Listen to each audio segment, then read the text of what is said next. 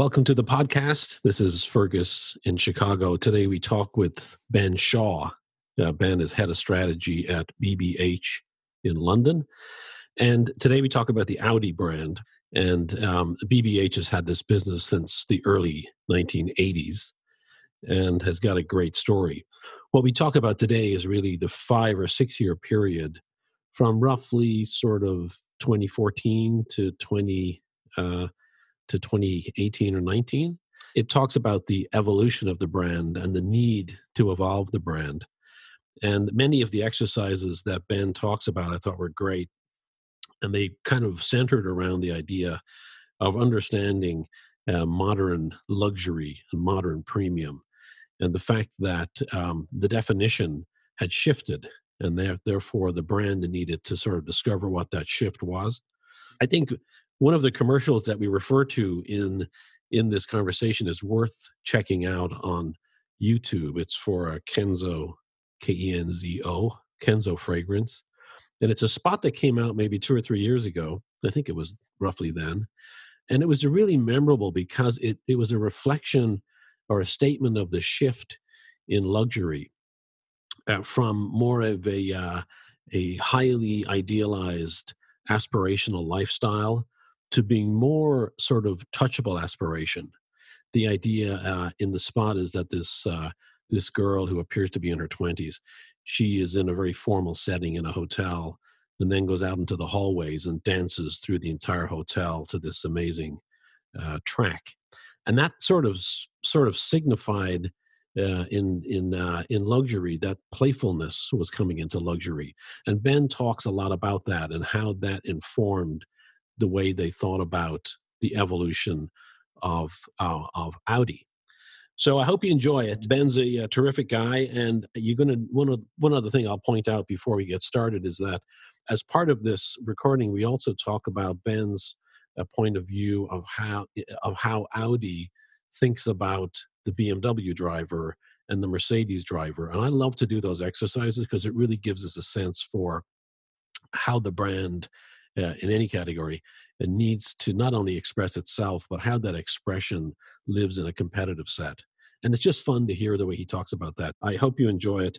This is Audi. And as Ben says, the positioning for Audi being beautiful cars with amazing brains. Enjoy.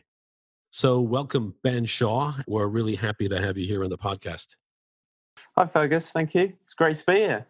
So let's talk about the state of the Audi brand. I mean, what I really like about this case is that not only is it a great example of how to evolve a brand over time, but it also rang true with me because I remember working on Mazda and we were waiting for a vehicle model to come out. And that vehicle model was really demonstrative of new features and new technology.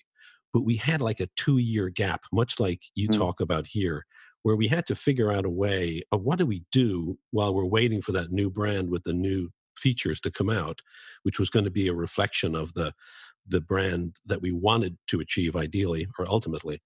But I think you guys did a phenomenal job here of sort of creating a narrative that allowed you to get across a period of time, in this case, roughly 4 to 5 years.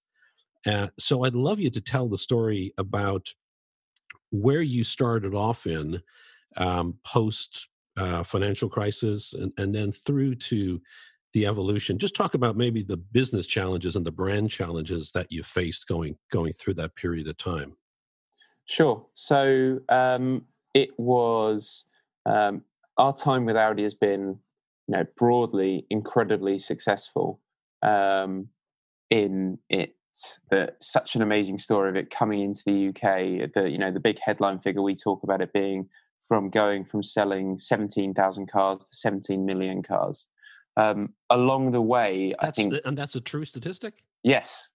In the UK or globally? In the UK. Wow. For Audi, amazing. Yeah. What is key to that has been has been a BBH mantra, which is moving it on without moving it off. And that has been the constant push for Audi, has been a constant evolution of the brand and the brand idea and then how it's expressed. And that is definitely, it's come to the fore in our most recent case study, which was pulling together. Let me stop you there. I apologize for this, but I think we glanced over something which is really important, which is moving it on without moving it off. Can you tell us a little bit more about what that actually means? And that came from BBH, I believe, right? Yes, yeah. So it's famous Nigel Bogle quote, and that is, it's in the power of, it's talking about the power of big ideas.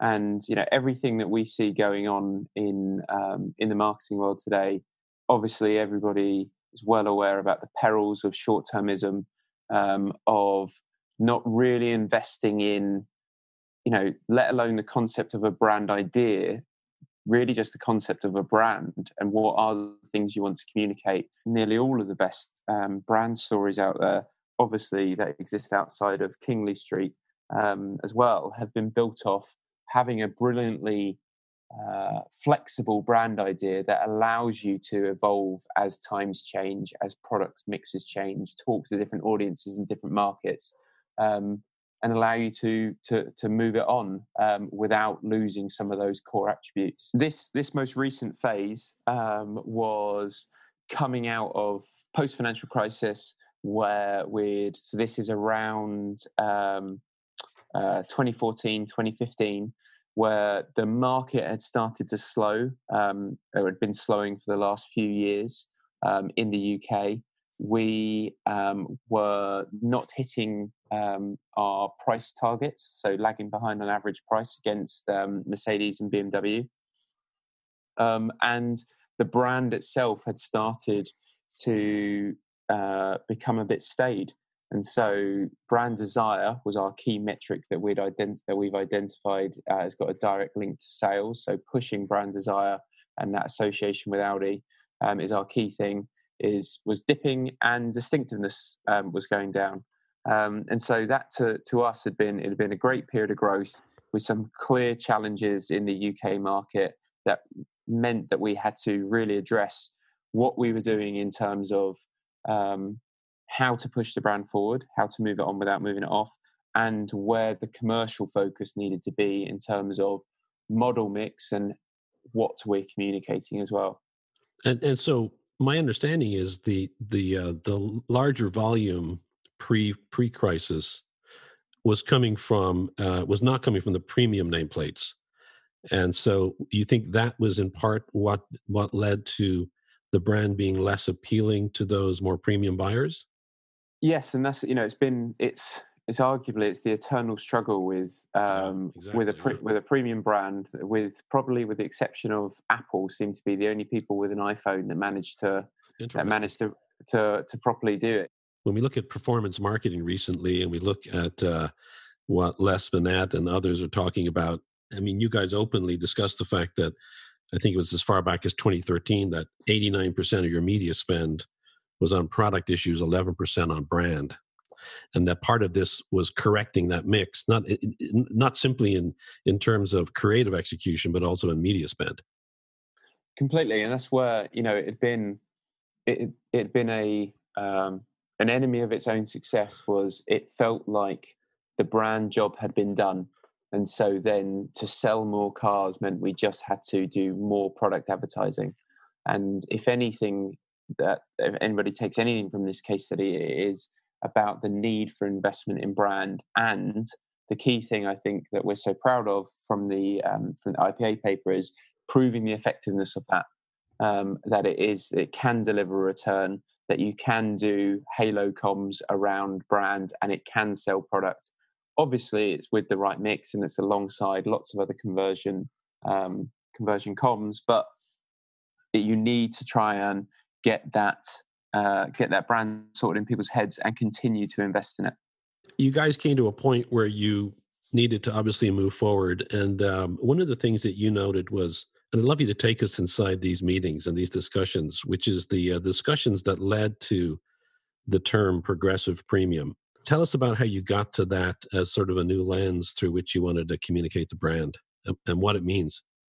So there's splitting it out. I think it starts with looking at what premium means today, or premium meant when we started this 5 years ago, and how that had moved on, which was step on from the previous world that we'd created, which had been a bit more clinical, a bit more focused on technology and the pure metal of the cars. It was a world that we'd originally called the world of white. But so looking at what premium means, so that's the premium part of it, and the progressive part is the mindset, which is really, arguably really simply is the journey goes, I want to buy a premium car, which brands interest me? And the reason why people would be picking Audi is because they're thinking a little bit differently. They are more focused on the future, less about current status. They're more focused on thinking differently, and they're interested in technology.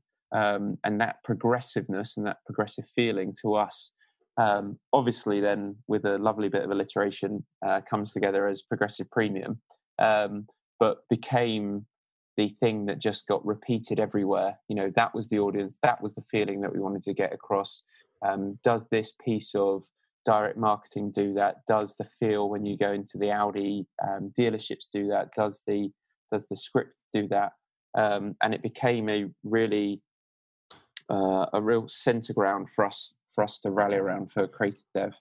One of the things that it's pretty clear you guys did was sort of look at the current state of luxury, the current state of premium, and how it's being reflected in culture and how it's being reflected in design.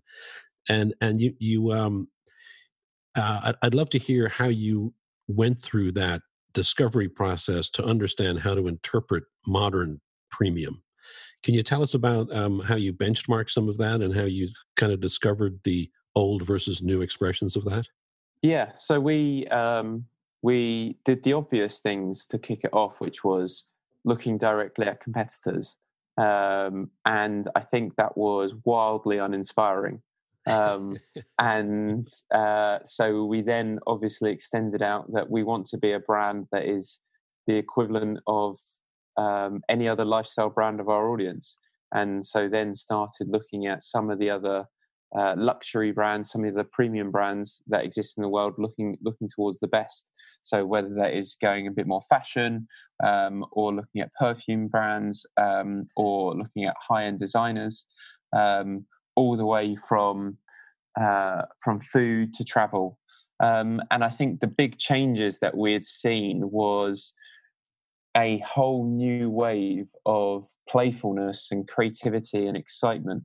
So much so that the world that we then created, we called the world of excitement. We're just seeing a humanizing of quite an austere and luxury world that felt like an amazing creative opportunity. And so that was done. It wasn't there wasn't any magic sauce to that. That was strategists sitting down and getting our heads together and doing the desk research, going out and analyzing brands, looking at who we can go and talk to, and really, really pick apart the work, the products, and the comms that was coming out of these different spaces, and make sure we were touching every part of culture. Why do you think that a level of playfulness came into sort of into the luxury of the premium segment, where as you said, it was more austere before? Where do you think that came from, and where did you notice it most? We noticed, where it came from so much was some new leadership in some of the largest luxury and most high-end fashion houses. Equally really, really interesting to see them enter into new forms of storytelling. So as they moved out of single photo shoots and got a lot more into film, they were able to express themselves in lots of new and different ways. They're also up against, so many of these brands were up against so much more competition as you look at the global rise of the middle class across all the markets. More and more people could afford to get into these categories. And that meant that there was a greater need for creativity, a greater need for distinctiveness. And all of that meant, alongside more choice than ever for consumers. And that's where it was finally felt like luxury brands were becoming more accessible, and therefore they had a greater need to stand out. Yeah, I remember being struck by the fragrance brand that had the actress that was dancing through the empty hotel. For the Kenzo ad. Yeah, yeah, yeah. And I remember being struck by that it was such a departure from what you would expect to be fragrance marketing, which tended to be mysterious at all, but not playful. And that was a wonderfully playful spot. Yeah, that's always been one of our hero references, I think, of being able to point to something which is so surprising, yet at the same time felt really on brand, Yeah. and captured everyone's attention. And it's that break, when we talk about it being at BBH, we talk about it being a zag against everyone else. Is the the playfulness that came into that, into the unexpected, is something that we've used so often as a reference for nearly all of the categories we work with, as this is how far you could push it and where the creative ambition needs to be. So after that exercise, was playfulness sort of the key characteristic that you felt you needed to attribute to the brand moving forward, or was it more than that? And how did you start to apply it? I think so. We talked about it being around more creativity, more playfulness, and more excitement. I think playfulness came through um, as a tone, and it became how we wanted the cars to feature. So we moved away from the cars just being objects that we were observing and admiring, to cars being characters. Um, and so yeah, there's a key thing to note in nearly all of our work is that there aren't any people in any of the ads. So we're not directly reflecting um, a lifestyle. We're trying to really, really embody feelings and desire into the cars themselves. Is there a deliberate masculinity to Audi? It's really interesting that, actually, because it's one of the big things we've been talking about most recently. Is um, It's a really interesting split in terms of who buys the cars, and as the brand has evolved, has it become a bit more feminine, and can we make it more feminine? I think the nature of the models that we've used have naturally meant the brand has felt a bit more masculine, and that's as much because we have used the R8, which is the high end sports car, within the work, and so it naturally feels a bit more masculine. But that isn't. It was never an intentional play. It's been much more about how can we try and tell the best story.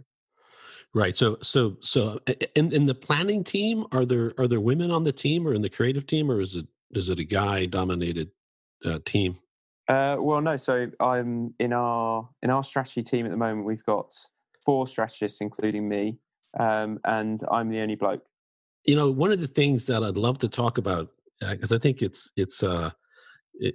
great to hear about, is how somebody working on a brand looks at the other brands that they compete against. So I'd love to spend a couple of minutes talking about, first of all, who do you think the Audi target is? And I'm thinking more in terms of attitudes and behaviors than straight demographics.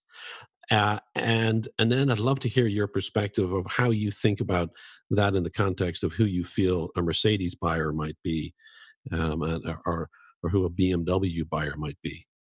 Sure.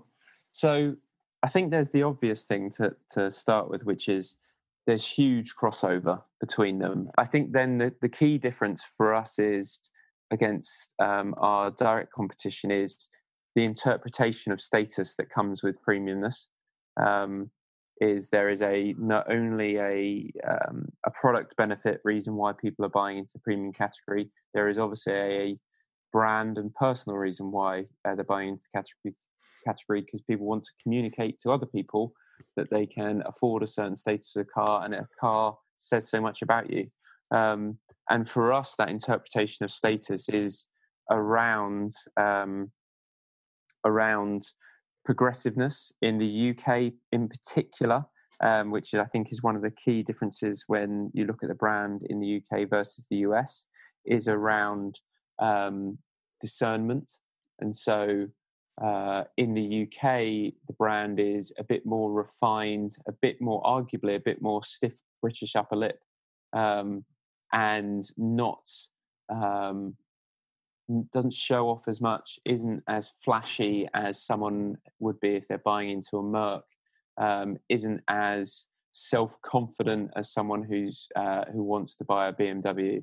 This is someone who wants to communicate that they have made an intelligent choice, that if you really look into the technology, if you really look into the engineering, then Audi is the best choice between these. And it's the nod and the wink with other Audi owners that we've made the right decision.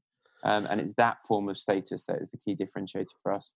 Tell us a little more about the contrast between BMW and Audi. You said more of a self-confidence in BMW. Mm. Tell us a little bit more about that as a contrast with Audi. So in the UK, definitely in the last 20 years, there is the BMW driver who, I think the cultural stereotype is they drive like an idiot. They're probably quite young. They are very flashy, and they've probably got too much money to throw at things. And they are very concerned about the size and status of their car. And the difference, I think, therefore, with Audi is it's someone who could afford a BMW and has actively chosen not to buy one. And that's exactly what one of our most famous ads in the 80s was, which did feature someone, but it wasn't an Audi driver. It featured someone who we were intimating was a BMW driver and refused the Audi in the narrative. And that's a big shift for us, I think, is that it is as much about what you're not buying into as what you are. So one of the things I noted from earlier when you said that drawing contrasts again between one brand and the other, one attitude versus the other. I'd love to hear a little more about future versus current status. What did you mean by that? Right from the very start, Audi has been focused on tomorrow instead of today. It's been focused on how can we push cars and transport and the future of mobility and arguably the future of everyone in what we do in our everyday forward. How that manifests itself today, they've got one of the largest, this year they're introducing one of the largest ranges of electric vehicles, and down to, they've got one of the amazing things that's coming out on the e-tron Sportback is headlights with capable of projecting 1.5 million pixels. So it's always been a focus on what can tomorrow bring and how far can we push engineering, versus just finding out what's best for today.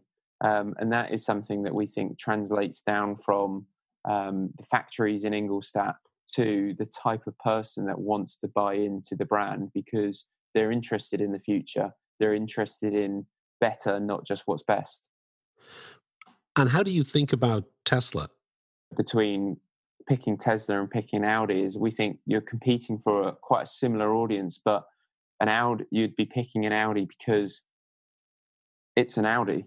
It isn't just a piece of flashy tech which has been put on for rubber wheels. It's got everything that that has been built into the brand for the last 100 years and is a proper car with amazing technology at the heart of it. And I think that's so much of when we go into this next phase of electric vehicles and this whole new age for the automotive category is we're really going to see the death of some brands. I'm certain of that, but equally people are buying into the second largest purchase after buying a house, and they want reassurance that it is going to work, that it is going to be serviced properly going forward, and it's going to really deliver on the experience that they're buying into. And that's what has been at the heart of Audi's heritage for so long.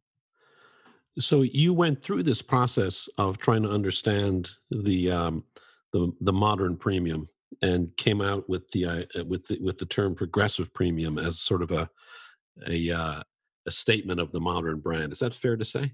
Yes. Yeah.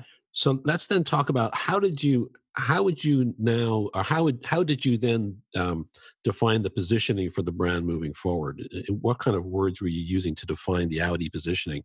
The one key thing strategically we were really looking for, desire. And so we talked so much in creative reviews about, is this really pushing desire?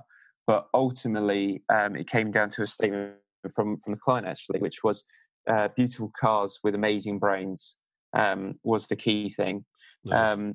And that needed to be, what does that mean? And what does that look like in storytelling? Let's make sure cars are front and center. So let's not hide away from the metal. They need to be the characters. And we need to tell delightful stories of the Audi technology and what goes into them being an Audi. I remember when I first saw the clowns spot. The one thing for me was I was aware that you were looking for premium, more of a premium target, and then I was kind of thinking, how is clown reflective of premium? But now when I think about it through the lens of playfulness and charm, it works perfectly, right?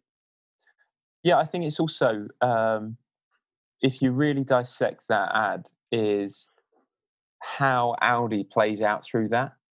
Obviously, the narrative is so focused on the other, but when you follow the Audi cars that are featured through that and the Audi tech, is they do almost follow some of the more natural or expected forms of premium, which is they are they're shot beautifully, they are fantastic demonstrations, product demonstrations, and they feel confident and they've got a swagger to them in a world of completely ridiculous playfulness that you wouldn't associate in any way with any sort of premium or luxury piece of comms. If you boil what are we trying to communicate that down to, is please tell people about the safety features on Audi cars, which is probably one of the more boring briefs that we get Yeah. get through. It's not launch this amazing new sports car or this incredible piece of performance tech or tell an amazing heritage story. Equally, I think the other amazing thing that's really good about clowns is those safety features aren't novel. They are somewhat expected. It's definitely now that we've moved on a couple of years, but they are the exact same features that you'll find in non-premium cars as well. And so managing to communicate that in a differentiated and distinctive way is the creative challenge. So Ben Shaw, head of strategy, BBH London. What a pleasure! I really enjoyed this conversation. Thanks for coming on, Thank you, mate. It was great. and we'll see everybody in the next episode.